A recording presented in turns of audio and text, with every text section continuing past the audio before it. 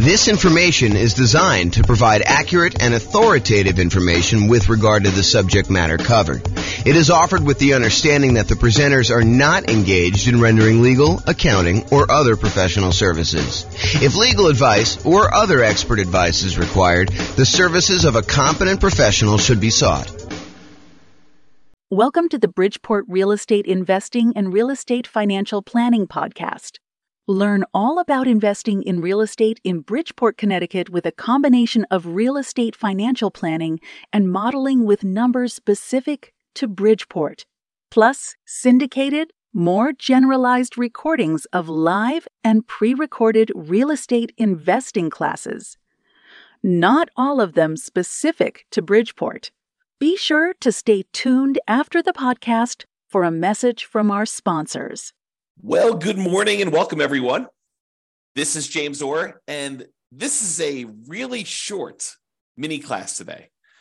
So normally, when we think about saving for down payments, we think about the more I save, the better off I can improve my cash flow. If I put more down, I could have a lower monthly payment, and if my income is the same with a lower monthly payment, then my cash flow would improve.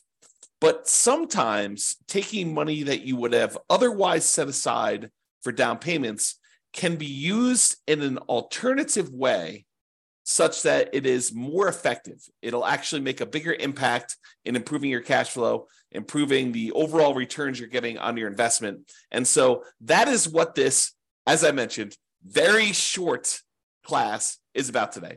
We call it alternate uses for down payments. And it really consists of this one slide. So it's really short. So let's go over some different things about what you could do with down payments other than just put more down to improve cash flow. And I will mention one. Why don't I just jump right down to the bottom one first? And that is, yes, you could take the money that I'm going to talk about using to do other things with and put more down. And sometimes, as we discussed in a previous class where I talked about the returns you get from putting more down, sometimes putting more down gets you more than just borrowing less, right? Because the idea is if you put more down payment into a deal, you end up borrowing less, and the less that you borrow, the lower your monthly payment is on that property. And by doing that, you tend to improve cash flow. But putting more down can also have other impacts on your loan. For example, going from 20% down to 25% down when you're buying an investment property has a very significant improvement to the interest rate that you'll get from the lender. The interest rate you might get from the lender for putting 20% down might be, 6.5%. Where if you had gone ahead and put the extra 5% down and go from 20% to 25%, the interest rate may be 6%. So it might improve significantly by putting that extra 5% down. And in other cases, if you're thinking, hey, look, I was going to put 15% down, and if I put down 20%, I will improve my interest rate, which also happens. Going from 15% down to 20% also improves your interest rate. But the other thing that happens when you put more down is you don't have PMI anymore. You no longer have that private mortgage insurance. Remember, private mortgage insurance is the insurance that the lender charges, that the lender insists you get from a third party to protect them in case you default. Basically, what they're saying is, hey, look, I really want you to put 20% down. However, you want to put 15% down to buy this investment property. I'll tell you what I'm going to do. I will allow you to put 15% down, and I'll charge you a slightly higher interest rate for doing so. But in addition to that, because I don't feel protected enough with you putting just 15% down in case the world comes to an end and I have to foreclose on you because you decide not to make payments anymore and property values have declined, I want to be protected in that situation.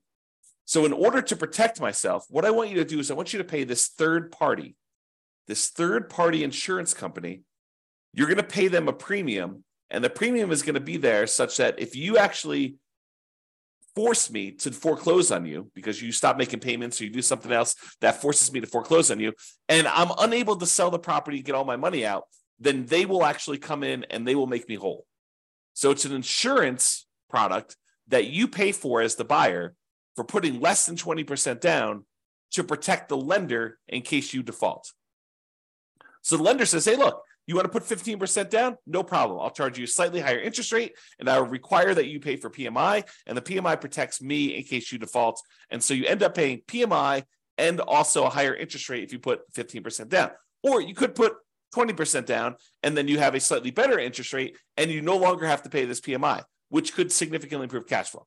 Okay, so that is like the traditional kind of like fringe cases, the kind of like critical points if you decide to put more down for using down payment. Now let's look at some other things you might want to do with your down payment instead of putting more down. So right off the top, more reserves. You could take money and you could put it into an investment property. And the challenge with putting all of your money into an investment property as down payment is it's illiquid. Once you put money into a property, it is much more difficult for you to get at that money. And in fact, if you think about it, it's most lenders, and this may change over time. So, go check with your lender as to what's current at the time. But as of the time I'm recording this, March 21st, 2023, it is most lenders are requiring that you have 25% of equity. In other words, another way of saying that is 75% loan to value is the highest they will go to allow you to access money and equity. So if you want to access equity in your property, the highest they will allow you to go to is 75% loan to value. So you have to have at least 25% of equity remain in the property, and then anything above that 25% of equity, they will allow you to tap into and do a cash out refinance if you want to access that. The only other way to really get at that is to sell the property. You could do some type of loan against the property, some type of cash out refinance, whether that's a traditional cash out refinance of the whole loan, or maybe you do a home equity line of credit and you go up to a certain dollar amount on that, and maybe they go a little bit higher than 75%, or maybe your particular lender will only allow you to go to 75%, or you could sell the property and get at that equity. So if you decide to not put more money in to begin with, and you keep that money set aside somewhere else in reserves, that can change the overall characteristics of you. It can make you a much safer investor because you have all this liquidity reserves in case something happens to the property and you need that money. If you had to put it into a down payment, it's harder to access. So by keeping it on the sideline, you have more in reserves, you're more liquid, you're more conservative, it's less risky overall. Okay, so you could do more reserves. And some lenders like seeing you have more reserves. I don't know if I've ever seen this, but I could imagine a lender actually giving you a slight break on the interest rate by having a very large amount of reserves. I don't recall ever seeing that, but it's possible a lender could do that, especially in the future, especially if they start valuing reserves more in the future, okay? The other thing you could do with your down payment money, instead of putting more down, is you could pay off other debt. Imagine you have a certain debt to income ratio, and the lender actually does change the interest rate based on your debt to income ratio for certain loans. FHA, I don't think they do that with, but I think conventional they do. So, and I'm not a lender. I should tell you that right up front. Go check with your lender to make sure what I'm telling you is 100% true for your situation and whatever is current at the time. But I believe lenders actually do change your interest rate based on your debt to income ratio. If you have a really high debt to income ratio, if you're going over what their standard is, they may still be willing to make the loan, but there's some type of premium. There's some type of risk premium on the interest rate to do that. So you could say, hey, look, I was thinking about putting 30% down to buy this property. Now what I'm going to do is I'm going to back it down to 25% or maybe even 20% down. And I'm going to take some of that money and with the help of my lender to find out which ones I should pay off and which ones I should not pay off, because paying off certain ones can impact your credit score in an adverse way. You pay off the wrong thing. You close a account that was giving you a boost to your credit score by giving you a longevity rating. One of the things that is a factor in your credit score is how long you've had certain loans or credit lines open. And if you go and you pay off one and you close it down, that could lower your credit score instead of actually improve it. But the lender may say, hey, look, if you go pay off these 3 bills that you've got outstanding, that would significantly improve your credit situation, your debt to income in this case, and maybe even your credit score, depending on what it is and how it's all working out. It's not super straightforward, so I can't give you specific advice about it. You'll need to talk with your lender in detail before doing this. But if you tell them, if you go and they say, you pay off these 3 things, that will improve your DTI and I'll be able to get you a better interest rate in your loan. That may be a better use of that money than putting more down. Counterintuitive. But this is why you need to think about these things and you need to talk to your lender about it. The other thing that may be counterintuitive, instead of putting more down, hey, I was going to put 30% down, but now I'm going to actually only put 25% down. I'm going to take that extra 5%, maybe it's even not even that much, but I'm going to take that extra money and I'm going to use it to buy down my interest rate. By buying down my interest rate, it may improve my credit, my interest rate. By buying down my interest rate, it may improve my monthly payments so much more than putting the extra 5% down.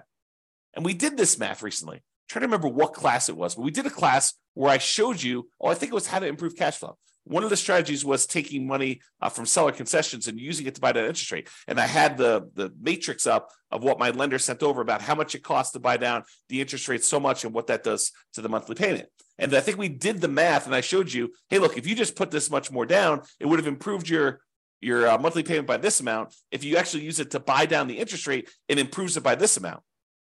And so it may be better for you to price out buying down interest rate on your mortgage instead of actually taking that money and putting it extra as down payment. Now, if you're only going to hold the property for a very short period of time, does it make sense to go buy down your interest rate for 30 years?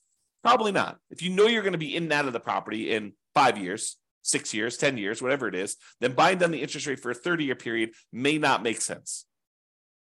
But if this is one of the properties that you plan on holding in your portfolio forever, it's going to be one of the ones that you've designated that is going to be the source of your positive cash flow in your financial independence, retire early sort of model, then maybe you do pay down the interest rate because you know you're going to hold that loan for 30 years. But this is why you need to understand what your plan is. If you're buying properties, you're going to use the strategy where you buy 10 rentals, hold on to them for a period of time, then sell off a portion of them to pay off the remaining. Maybe you don't actually buy down your interest rate because you're either going to sell some of them and you're going to take that money and then pay off your other mortgages. So if that's your strategy, maybe buying down interest rates doesn't make sense. But if your strategy is, hey, look, I'm going to buy a certain number of properties and these are the properties I plan on holding forever and ever and ever into retirement, then maybe buying down the interest rate does make sense. Okay. And the last alternate use of down payment, instead of putting more down, the last one I've got on here is deciding to prepay private mortgage insurance. So instead of putting another $5,000 down on buying your next property, which might save you, I don't know, $25 a month, somewhere in that ballpark, maybe $30 a month, depending on the interest rate, you could choose to prepay PMI. You take the $5,000 and get rid of a, I don't know, $160, $200, $250 a month private mortgage insurance payment. So instead of getting $30 benefit, although the $30 is for the entire life of the loan, by putting more down, you could say, look, I'm going to pay $5,000 in, and instead of having to make $150, $200, $250, whatever your private mortgage insurance payment would have been, instead of that, whatever it happens to be, $5,000 prepaying it, then you could actually choose to improve your cash flow by, let's call it $200 as an example, for whatever period of time you would have had that PMI. So if you would have had PMI for 5 years, you could figure out, would that have been a better deal for you? In a lot of cases, part of the reason why we might do this is because we would get improved cash flow early on when we typically need it the most. You don't always need improved cash flow early on. And sometimes you're willing to sit through that uglier cash flow early on until the property's rents have gone up. Your mortgage typically stays the same unless you've got some type of variable rate interest rate, but your taxes and your insurance and your maintenance, your property management, they tend to creep up as well, but not quite as fast as that very large chunk of the mortgage payment on a property. Okay. So remember, let's just talk about private mortgage insurance. So private mortgage insurance, there's really 3 ways that we could pay it. Number one is you can voluntarily take a higher interest rate from the lender and have the lender give you a credit which could cover paying it up front. So instead of actually paying it yourself, you say, look, I will voluntarily take a higher interest rate from the lender. Okay, that's one way to pay it. The other way to pay it is monthly. You say, look, private mortgage insurance premium is $150, $200, $250 a month, whatever it happens to be. It's based on a whole bunch of factors, which we'll cover in the PMI class. But basically that PMI payment, it exists until you get below 80% loan to value, or with FHA, it never goes away. Okay. So you can do it monthly until you reach that criteria, or with FHA, it doesn't go away. You have to get out of that loan. You have to do a refi or sell the property, change out of the FHA loan in order to get rid of the PMI on FHA, which PMI on FHA is called mortgage insurance premium. It's called MIP, but same thing. It's an insurance premium to protect the lender. Okay. And then the third way is you could do a one-time lump sum upfront payment in order to get rid of the PMI. So those are really the three options. Sometimes they'll say, hey, look, you can pay a little upfront and we could lower your monthly payment for PMI. So you could kind of combine some of them if you really wanted to. But most of the time you're choosing one of the three as a discrete choice. Okay. All right. So that's all I got for you.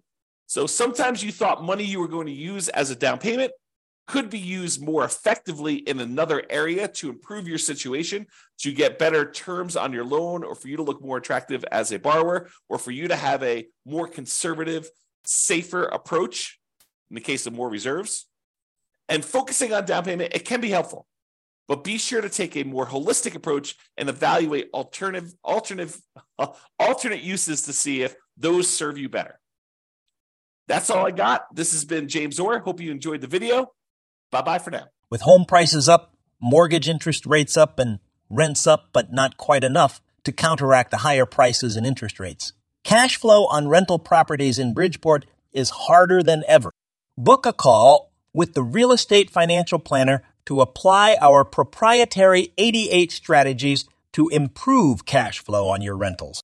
See the show notes for a link to schedule your call and improve your cash flow today. If you're a real estate agent, lender, or professional in Bridgeport that wants to help our real estate investor listeners, consider reaching out to learn about collaboration opportunities with this podcast. We'd love to add more value to our listeners by having you assist our investors buy, sell, and finance their real estate investments. See the show notes to schedule a call to discuss collaboration opportunities.